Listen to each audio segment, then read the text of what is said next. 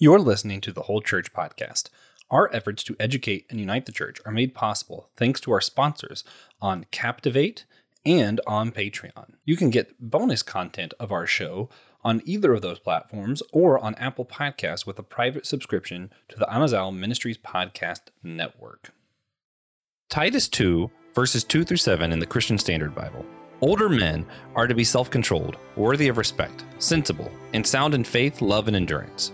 In the same way, older women are to be reverent in behavior, not slanderers, not slaves to excessive drinking. They are to teach what is good, so that they may encourage the young women to love their husbands and to love their children, to be self-controlled, pure, workers at home, kind and in submission to their husbands, so that God's will not be slandered. In the same way, encourage the young men to be self-controlled in everything. Make yourselves an example of good works with integrity and dignity in your teaching. In this section of scripture, the author is explaining how people of different generations are to help one another build up the church. Matthew and Brianna, what do you think it looks like for the church to do this today? Yeah, it's a great question. I think the starting point where I would go with first would be mentorship.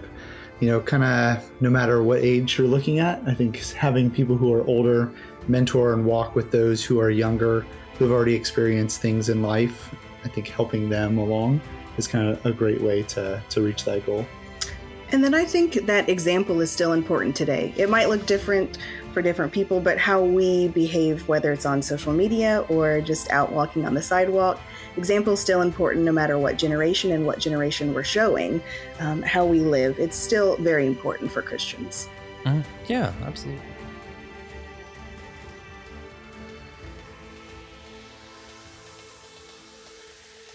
Hey, everybody. Welcome to the Whole Church Podcast, possibly your favorite church unity podcast. Maybe not. Maybe you have others. That's fine, too. We are in unity with them. It's fine. So, hey, guys, I'm one of your hosts, Joshua Knoll. Hopefully, later on in the episode, I'll be joined by your co-host, TJ Tiberius Juan Blackwell. He's not here yet, so we're going to try to do this without him, but we have two fantastic guests. I'm excited to introduce Brianna and Matthew Penfold. Guys, welcome to the show. On the show. Great, thank you. Thanks for having us. Yeah, we're going to be discussing a millennial perspective of the church today, as well as a book they worked on and probably all kinds of other stuff while we're at it. It's going to be a fun time.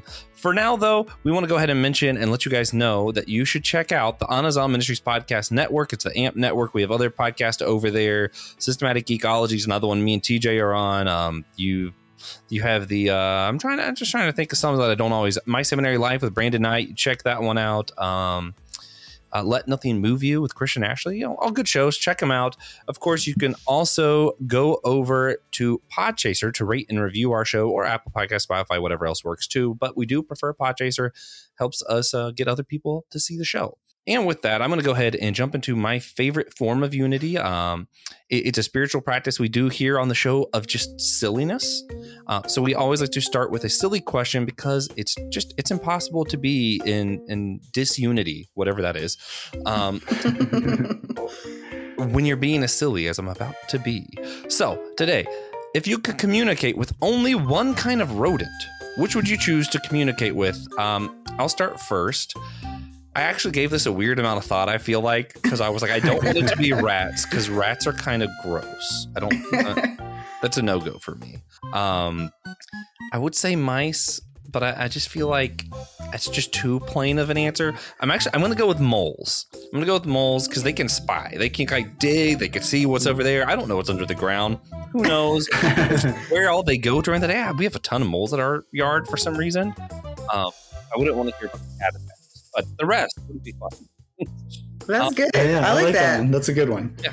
All right, Matt, what are you thinking? What kind of rodent do you want to communicate? I think we gave this. We gave it a lot of thought too. I think I would go with a chipmunk. And my reasoning behind the chipmunks is I just want to know how closely tied they are to actually Chip and Dale. Like, are they offended by Chip and Dale, the representation, or do they agree with it? Is it still on? Yeah, the Rescue Rangers was a constantly on when I was young. I loved that show. Yeah. Absolutely. That DuckTales, Darkwing Duck, all the good millennial Disney shows. Exactly. Right, exactly. Which so it'll be a good tie-in when we talk about millennial stuff later on. But first, one thing we found that really helps establish unity in the church is actually just hearing one another's stories and just seeing how we come to faith. Would you guys mind sharing some of your own faith journeys and then even how you came to meet each other with us? Yeah, absolutely. So we have similar stories. Everybody's faith journey is different, but we both are PKs, preacher kids or pastor kids. And his dad was a military chaplain. My dad was a United Methodist minister, and he just retired. And so we had kind of similar upbringings that we were always in church, always had youth group. But the way that I like to think about it is we always had an opportunity or a chance to commune with God, to commune with other Christians, and that was really important. Yeah. No, I mean, I totally agree. I mean, we do share similar backgrounds like she sort of shared. And, when you asked about how did we meet, it goes all the way back to high school. And really, I think it started with like a pre-calculus class, but then it sort of also rolled into indoor track. And we were on an indoor track meet. We were sharing, we weren't in the same seat, but I think you were like one seat behind me. Yeah, I was behind you. And I decided to turn around and tell her a ridiculous dream that I had the night before, where I actually defeated Darth Vader. And why she ever gave me the light of day after that is you defeated Darth Vader. That's all. Exactly. That's why. Exactly. That's great. That's great. So how would you guys describe your current faith community, where you plug in now? Yeah, I mean, I think it's a smaller church that we're in right now. As with many small churches, you have sort of a group of people that are very devoted and dedicated to the life of the church. Yeah, and our faith community, while it's small, there are definitely some mighty people in it, and so. Our whole lives, but particularly now, being adults and still having a close relationship with our parents and having that common shared faith, they are the most important people to us in our faith journey as well still, because we're able to have these just deep conversations, and it just adds extra depth and value to, I would say, our faith, but also our relationships with them. Yeah. And so I think that they would probably be the most important people still in our faith journeys. Yeah. No, that's good though. That's great. So one thing that we like to do, I'm really bad at this. I've never successfully done one of these on my own because I always have follow-up questions, but we like to do our speed round segment. It's just, we like to ask a series of questions and we ask you guys to answer in a single sentence or less, or to just say the word skip if you don't think you can do it. Again, we're not allowed any follow-up questions, so we're just going to run through these. You guys think you're ready for it? We're ready. Yeah, let's do it. All right, here we go. Who or what is God? Yeah, I would say God is the giver of life. And I would say too awesome to fully comprehend, but we should try. I like that. All right, what is salvation? I think that's a tough one, but I would say salvation is the restoration of our relationship to God. And mine similar, but the personal relationship with God through Jesus Christ that mends the gap. Okay. What is the significance of baptism in the Eucharist? Yeah, that's such a tough one, but I really think that I would say that it tends to be our outward declaration of our faith towards God and just different practices. Yeah, and I think the holy routines that help us stay connected but show that we're connected to Christ. Okay. What authority does Scripture have? That's such a good one. I would say it's more... Scripture is a guidebook to the committed Christian. And I think it's a divine text that gives direction to Christians that will interpret it. All right. Similar one. What authority does tradition have? I would say that tradition, really just kind of holds authority if it is tied to the Bible. Otherwise, it's just sort of man's way of doing things. Yeah. And I think traditions change over time, so they are as authoritative as we allow them to be. All right. What are your views on destiny or predestination? Oh, yes, the Calvinism versus free will question. I would say I tend to believe that we have predestined encounters in our lives, but then what we choose to do with them is up to us. And I think God in the divine is always at work, and we in our free will are always at work. All right. Can God change? I think that God cannot change, but I think that God can decide how he reveals himself, and that may be different at one time or another. And I say yes. I say yes. God's character does not change, but God's actions and reactions change.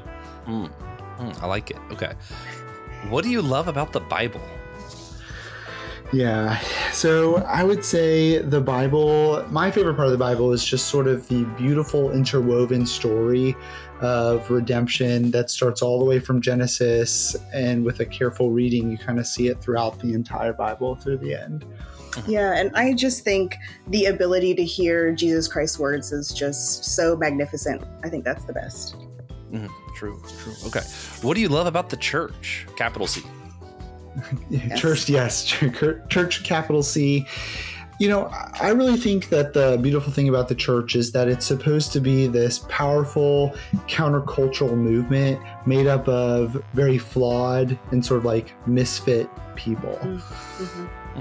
And I just love that there is a community for people that follow Jesus Christ that's around. Nice. Okay.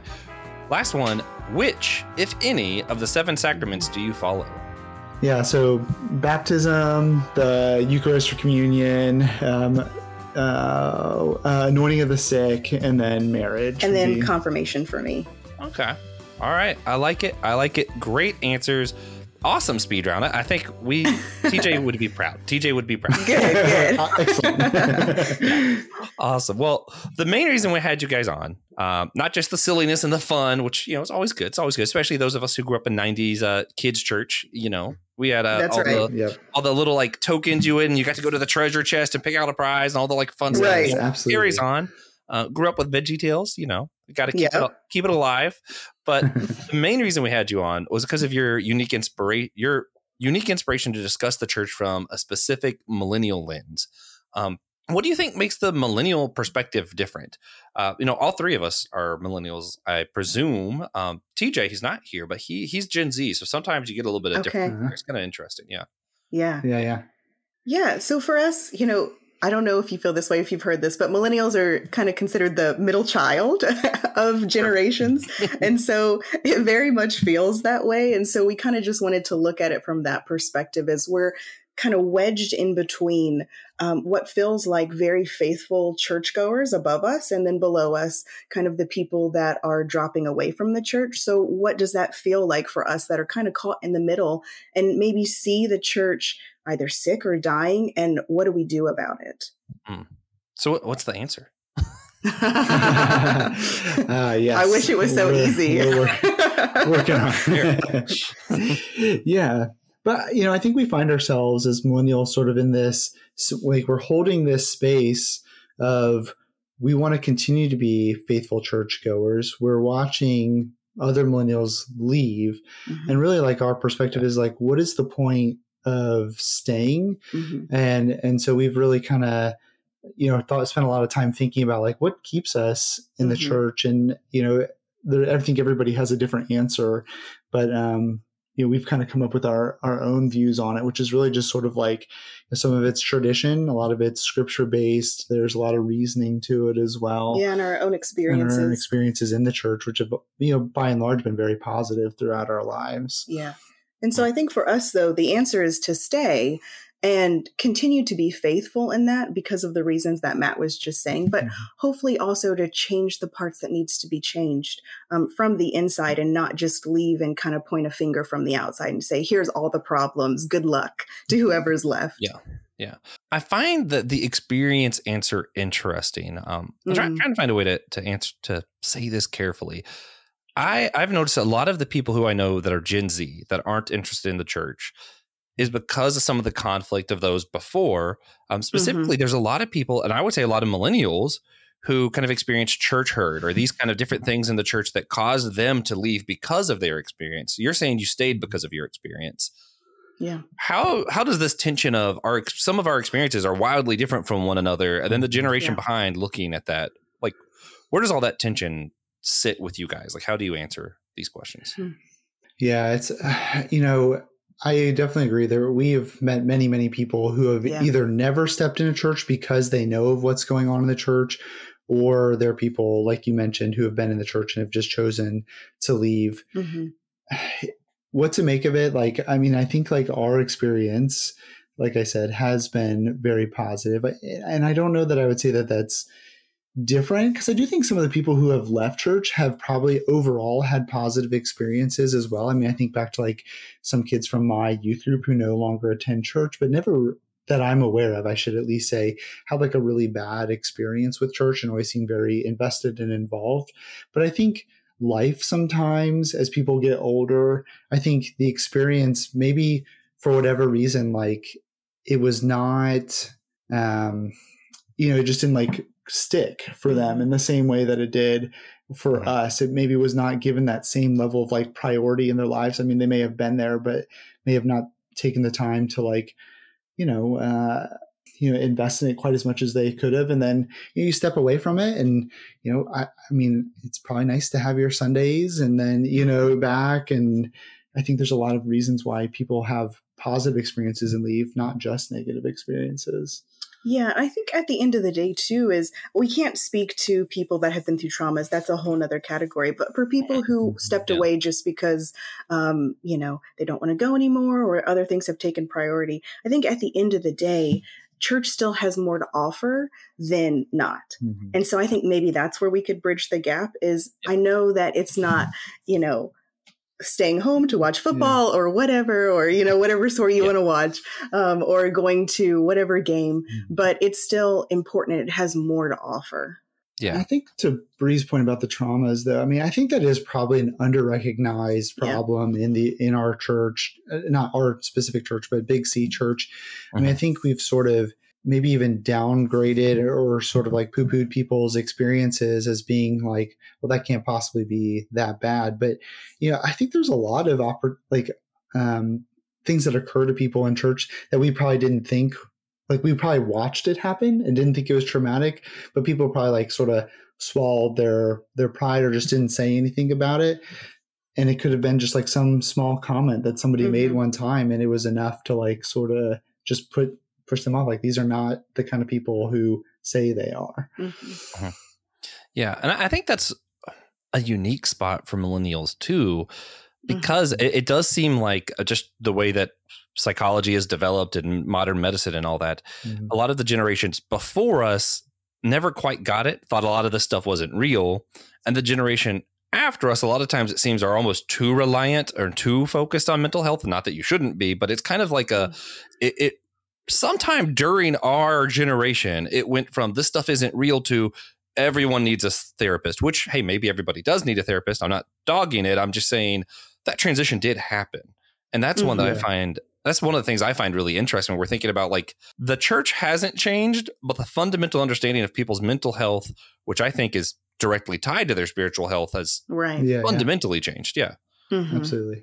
Yeah. So what do we do with that? Is there like, are we supposed to be the gap bridgers, or are we just supposed to kind of do our own thing? Like, what do we do with this?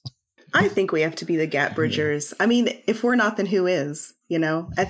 We have to do something. And I think we talked a little bit about that in the piece, though, is I think that's kind of the amazing thing about churches. There are not a lot of places like work or, school where you're going to get to interact with all of the generations. And so we have the ability to do it. So it would be terrible to miss that opportunity to try to bridge the gap, to bring younger people in, to learn from the older generation. It would be a really big missed opportunity. Yeah, no, I completely agree. I mean, I think we stand in a space where, like, we have we've experienced, like you sort of mentioned, this broad swing in the church, which I think actually gives us a unique opportunity to understand both perspectives and sort of hold that space and hold that gap for other people, where we can bring those who may think, just as an example, mental health is not a real thing. Those who may be, are on the opposite end of it, where like mental health is a huge deal.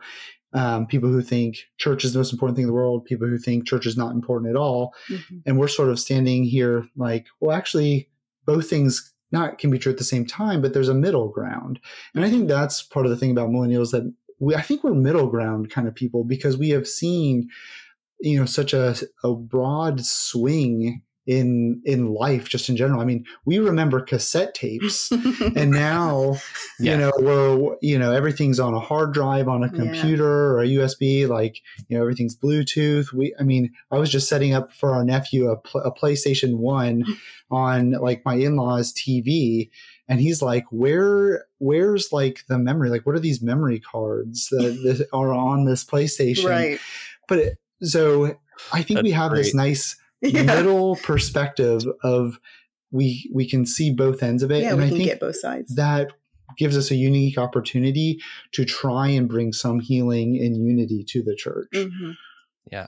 I think you mentioned technology. I think that's another one of those big hurdles is, not just culturally, but even like the church, because I think it's hard. The church is still acting like everything just happens in person, which I do think there is a place for things happening in person. But when we talk about church, a lot of time we're talking about one particular service on a Sunday morning. Mm-hmm. Nothing else in our society works that way. You know what I mean? Like, not like, yes, there are physical get-togethers, but there isn't anything where we're doing it the same time every week all of the time, because that's just not how life in our current culture works. Do you think the church is kind of outdated on how it does its like Sunday morning model, or what do y'all think with that?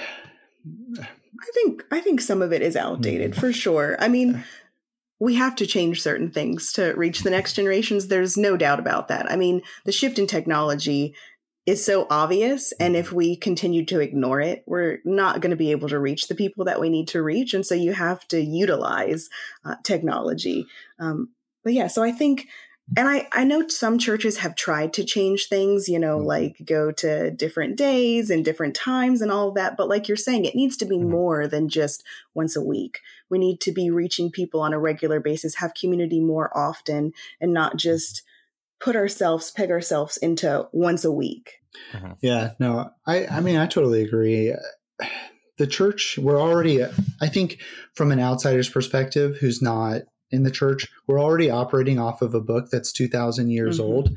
And so to then turn around and be like, well, we're not changing our ways on how we reach people or how we conduct business, I think just like Bree was saying, sets us back even more. And yeah, there needs to be different approaches. And it's definitely not going to be something that there's a one size fits all for every church in the entire country. But I think each church really does need to take the time to consider, what are the ways that my service is welcoming to people who are already in the church, but how can we reach people who aren't already at the church? And technology could be a huge way, of doing that. Absolutely. Yeah. It's really interesting when you take it like in the full broad context of the church's history, because we went from church just kind of being the group of people. It was never like a once a week, get together thing, to, well, actually, to make sense in certain cultures at certain times, we started developing what we have now at the church on a certain day where we can all meet for convenience sake. But now that's no longer convenient, and we're holding on to this thing that kind of happened in the middle. And it's like, okay, but it would be really easy to go back to that. We're a community of people always connecting, now that we have these phones. I could just always be connected with people, it's easy to go back to that group thing.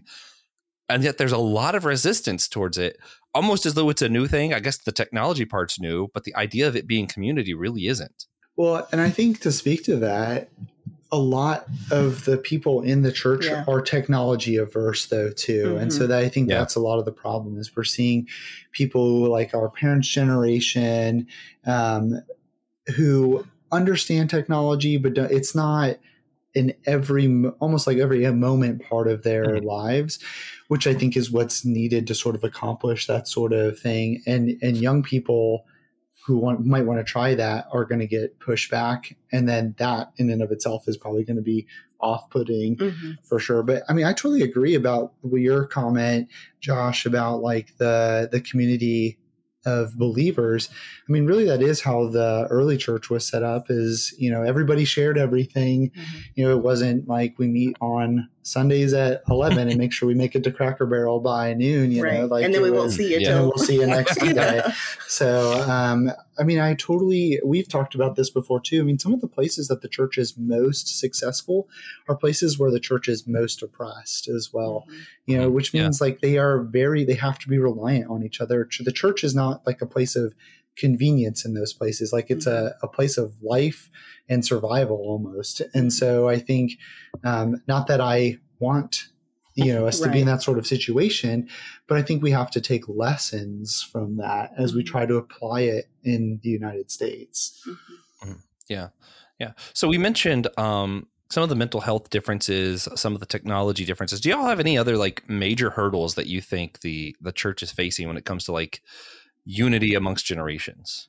Yeah, I mean, definitely this is part of our piece too, but just politics. I mean, so much of the church is now tied to politics, and I should say the Christian church is tied to politics. And really, I mean, Christianity should bleed into everything. If we're Christians, of course, it should affect politics and things like that. But it feels like politics have kind of taken over the church a little bit. And so I think just the divide in ideology, but specifically partisan ideology, has really separated the church and, just made unifying difficult. Yeah. No, definitely. No, I totally agree with that. Couldn't say it any better. Right? Sign off on that. Yeah. I remember before Tim Keller passed, when the last election year was around, he wrote just a piece kind of saying there isn't a Christian option. And he just kind of pointed out how neither of these things are actually Christian. Right. Pick one, but it's not a Christian option. And I love that. I know he got a lot of pushback from that, but I think, I think that's the hard thing, is you have one generation that sees, how could a Christian ever vote for, partisan that's supporting abortion, supporting, whatever, this or that. And then the other one saying, well, how could you ever vote for someone that's not taking care of the poor, that's not helping our immigrants? Like, right. Like, but those are both great points. Exactly. Like they're incapable of seeing eye to eye on that, though. So, all right. So let's just with these three. I know there's plenty of others, but how do we bridge the gap? We said we need to bridge the gap, but what does it look like to practically? We're seeing these generational differences. What can we do to help maintain unity in the church in light of all this? I mean, honestly, things like this, I know that we're of the same generation, but really more conversations need to happen, because if you don't hear the other parties or the other, whoever side, generation, party, whatever, then you have nothing to combat with what you believe. And so you can't unify if you don't know the other person that you're not seeing eye to eye with. And so I think it's so important to talk to people, understand why they believe what they believe. And then it makes it, I think, more easy to then have church with those people. Yeah. No, I agree. I mean, I think technology has given us this almost like safety net of anonymity as a society. And so people hide behind that and feel like they can say anything and be bombastic and say crazy things. And there's many people who stand up in a pulpit who are fully bombastic and want you to know exactly who they are. But to Bree's point, talking really probably is the most important thing, and we don't do it enough. We don't sit down and really get to know people who are different from us. And so, and like Jesus spent so much time with people who are different from him, and encouraged the disciples to go into the town to be with people who are different. And so I think that really is relationship and talking and just having conversations. You don't have to, and the goal of the conversation is not to change anybody's mind. It's just like to share your perspective and hear somebody else's perspective as well, because I think that's where the growth really happens for both people. They get to hear our perspective, we get to hear theirs. And I think that is what leads to change And on top of that, just like being an authentic church as well, not just sitting and hiding in our churches, but getting out and doing missional, and not with the expectation that you're going to come to church because we came and did this soup kitchen or whatever, but like just be out and serving people, I think is talking and serving, I think are probably the two most important pieces to bridge that gap. Mm-hmm. Yeah. I think as much as I do enjoy some of the age group things that churches do, youth group was great growing up, that kind of thing. I feel like that it's almost like we need to start having sessions of intentional small groups of everyone being different ages. Yeah. Because when you're isolated all the time, it's like, yeah, these are my people, so it's easy to relate to. But then it's also, when is the growth supposed to happen? Yeah, for sure. No, I totally agree. Yeah. All right. So we also want to talk to you guys about a book you guys wrote, The Intrepid 3, Animus Revealed. What would you say your inspiration for this work is? Yeah. So, of course, it was born out of the pandemic, like many things. Actually, and so we had a ton of time, and well, I shouldn't say a ton of time, but we had a lot more time than we do now. Yeah. And so we were both at home more. Matt was still having to go to work some, but I was working from home. I was also pregnant. And so I was just kind of sitting at home thinking, and we're just so downtrodden at the time because, again, politics were terrible. They're still not great, but they were terrible. And, you had all the time in the world to watch it unfolding. And then, of course, the pandemic was just horrific. And so you saw the death toll going up. And so there was just so much that upset us.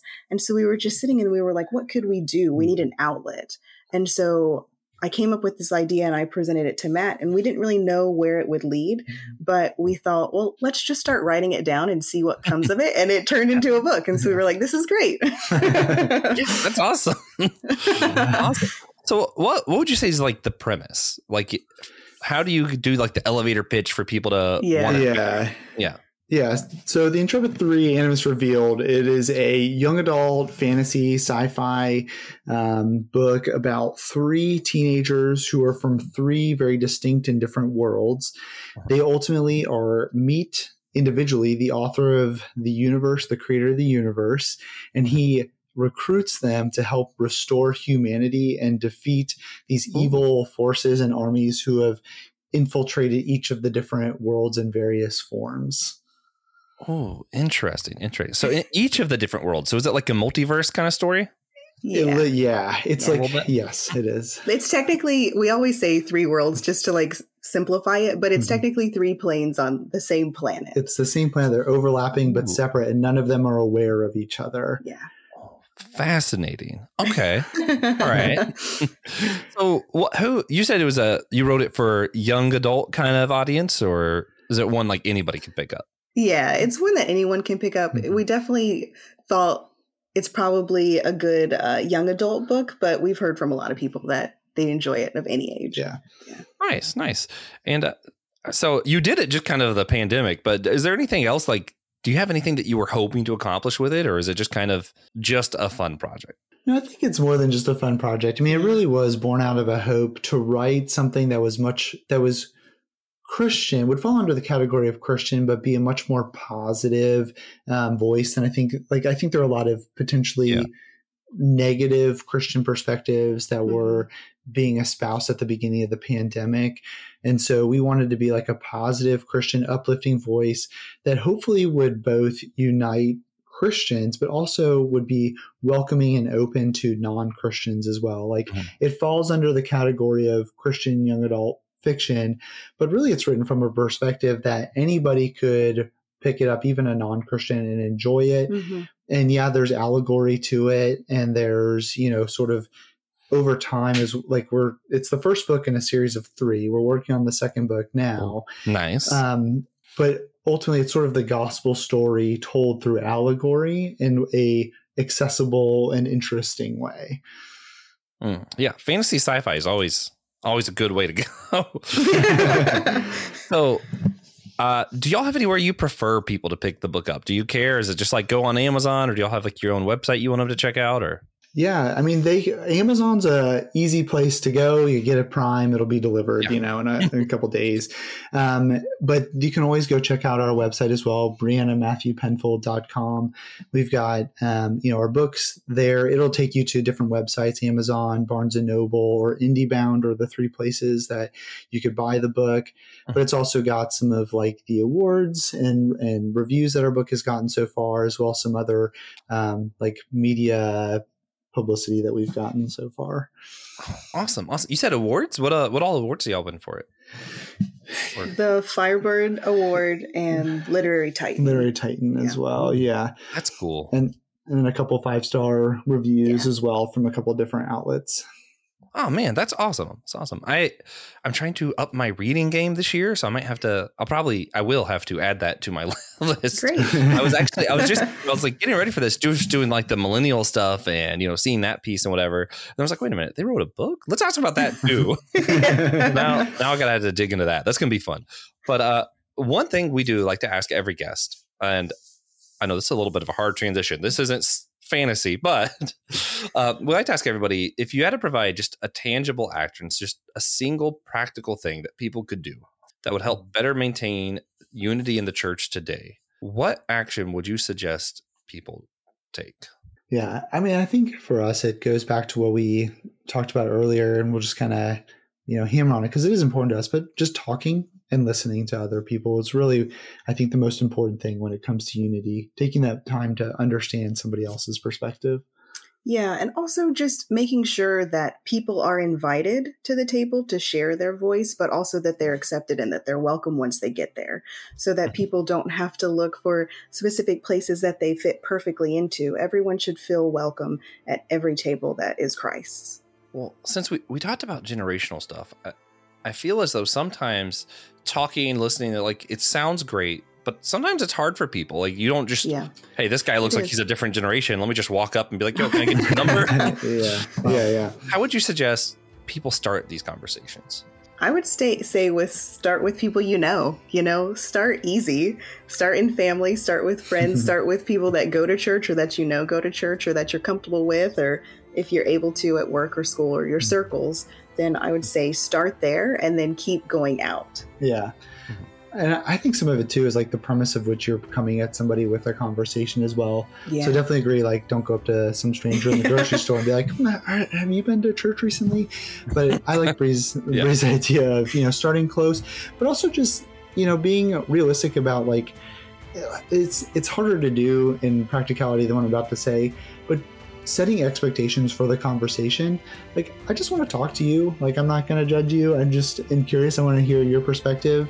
And, I think that goes a long way in sort of taking down the walls that people build up, because Christianity, depending on who you're talking to, people will put up their defenses real quick. And so I think trying to help lower the temperature of the room, and just by saying like, look, I'm just trying to understand, be a better follower, better faithful person myself. And you almost like put it on them. Like, you can help me do that as somebody who maybe doesn't go to church on a regular basis. Or who has been for decades. Yeah, or who has been for decades. Yeah. Yeah, man. Yeah, that's good stuff. And what do you think would change in our churches and in our world if people just started having these conversations more often? I mean, I think we'd have a world that is much less angry if people would just like stop and talk to each other for a little bit. Mm-hmm. Yeah, absolutely. And I think we would be better for it, though. I think that the world would be better, but we would be better if we understood other people more and didn't just close ourselves off and just went in our little circles of, our friends and the people that are our sex or, like we were saying, are our age. We would be better for it, too.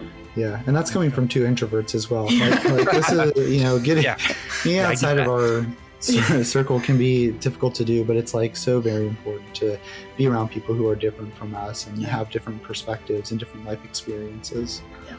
Oh yeah. We had when I lived in Charleston, I'd say one of the times I think I was able to grow the most in like a church kind of context. We had a small group that we started ourselves from people at work, weirdly enough. I worked at Bilo at the time. Well, it was Piggly Wiggly back then, but it was myself, a guy who identified himself as redneck, Somebody who claimed they were always from the hood, who kind of grew up with, like, everybody's like these wildly different backgrounds, and like we just got together and just talked, and it was like, man, it was so great. And it was the reason I bring it up is that we actually called ourselves, because we were all kind of introverts, we called the group Introverts Are Us. It was hilarious. It ended up becoming a pretty good sized group of just everybody identified as introverts. I was like, this is right. Okay, sure. Hey, it worked. It was great. So one last thing we do before we start wrapping up is our God moment segment. That's just where we just go over something God's done with us recently, whether it was a blessing, a challenge, anything like that. TJ likes to make me go first, so I'll go first, give you guys some time to think about it. And just share something that God's been up to. I'm stalling and thinking because we can go first if you want us to. I had one, but I usually take the time that TJ uses to explain it to remember mine. Y'all do have one? Yeah. Okay, I'll let you start while I'm trying to remember. Oh, I remember. Go ahead and start.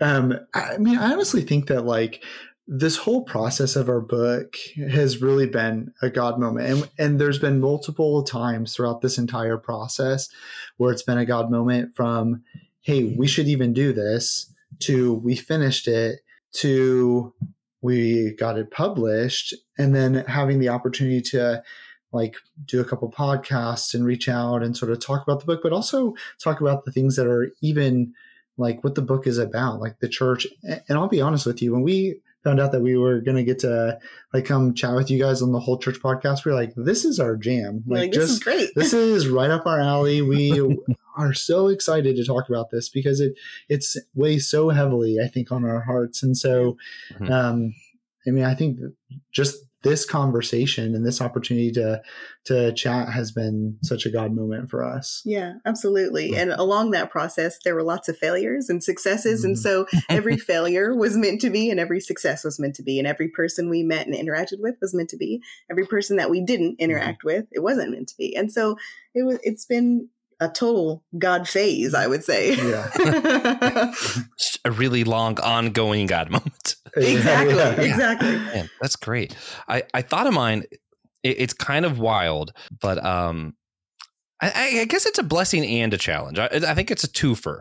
So I recently, the last few months, I started a new job at Chipotle. I left where I was at. I won't say the company's name for whatever sake. I think people listening probably know, but it's fine. I went to Chipotle, left that job, and last Wednesday, I found out that they let go of that entire department with no warning. No warning or anything. So I feel very blessed that God provided something else in time for me not to have to connect with that, and challenged on how I can love my friends and neighbors that were there, that's still part of that work environment, that are dealing with this, and what I can do for them without being like, oh man, that sucks, it didn't happen to me. Like I don't want to come off poorly, but I want to love them well, and just kind of that challenge along with the blessing. So I guess that's a two for God moment. But that's what I'm going with this week, and I like it. Yeah, God is good. That's all. God is good. That's right. Yeah. All right. So with that, we are going to go ahead and wrap this one up. But if you want to stay behind, we have a couple other stuff for our patrons we're going to be doing. So if you're listening, hang out. But for now, if you liked this episode, be sure to share it with a friend, an enemy, or a cousin. Not sure why you have enemies. Do share it with your cousins. They're more likely to listen than others, I think, probably. If you want to just support the show, you can go over to Captivate. You can subscribe to get some of those bonus casts we're talking about, or you could even do just a one-time tip where you just leave a donation to support the show. That's always helpful. Again, make sure you check out the other shows on the Amazon Ministry Podcast Network. Let Nothing Move You, The Homily. That's another one I think Pastor Will, you should check out. Some good stuff over there. We hope you enjoyed this show. Next week, we're going to be doing another roundtable discussion on tithing and church memberships. Following that, we will take 1 week off before starting a mini series we're calling The Controversial Unity.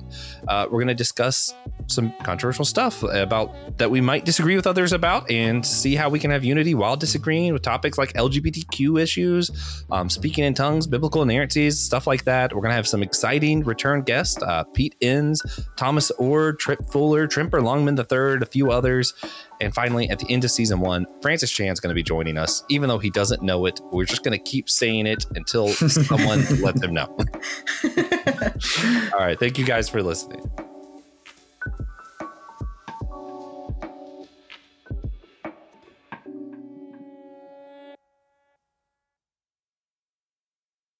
Thank you for listening to the Whole Church Podcast. Again, you could always sponsor our show at patreon.com/the Whole Church Podcast, or on captivate.fm, or on Apple Podcasts. You can also leave us a one-time tip through Captivate. Thank you for listening.